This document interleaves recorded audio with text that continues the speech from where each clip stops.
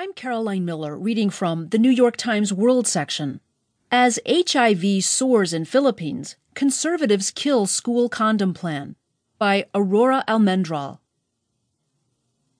Jayar Tumala remembers sitting in a pew in Manila's Quiapo church, holding a sealed envelope with his HIV test results, and praying.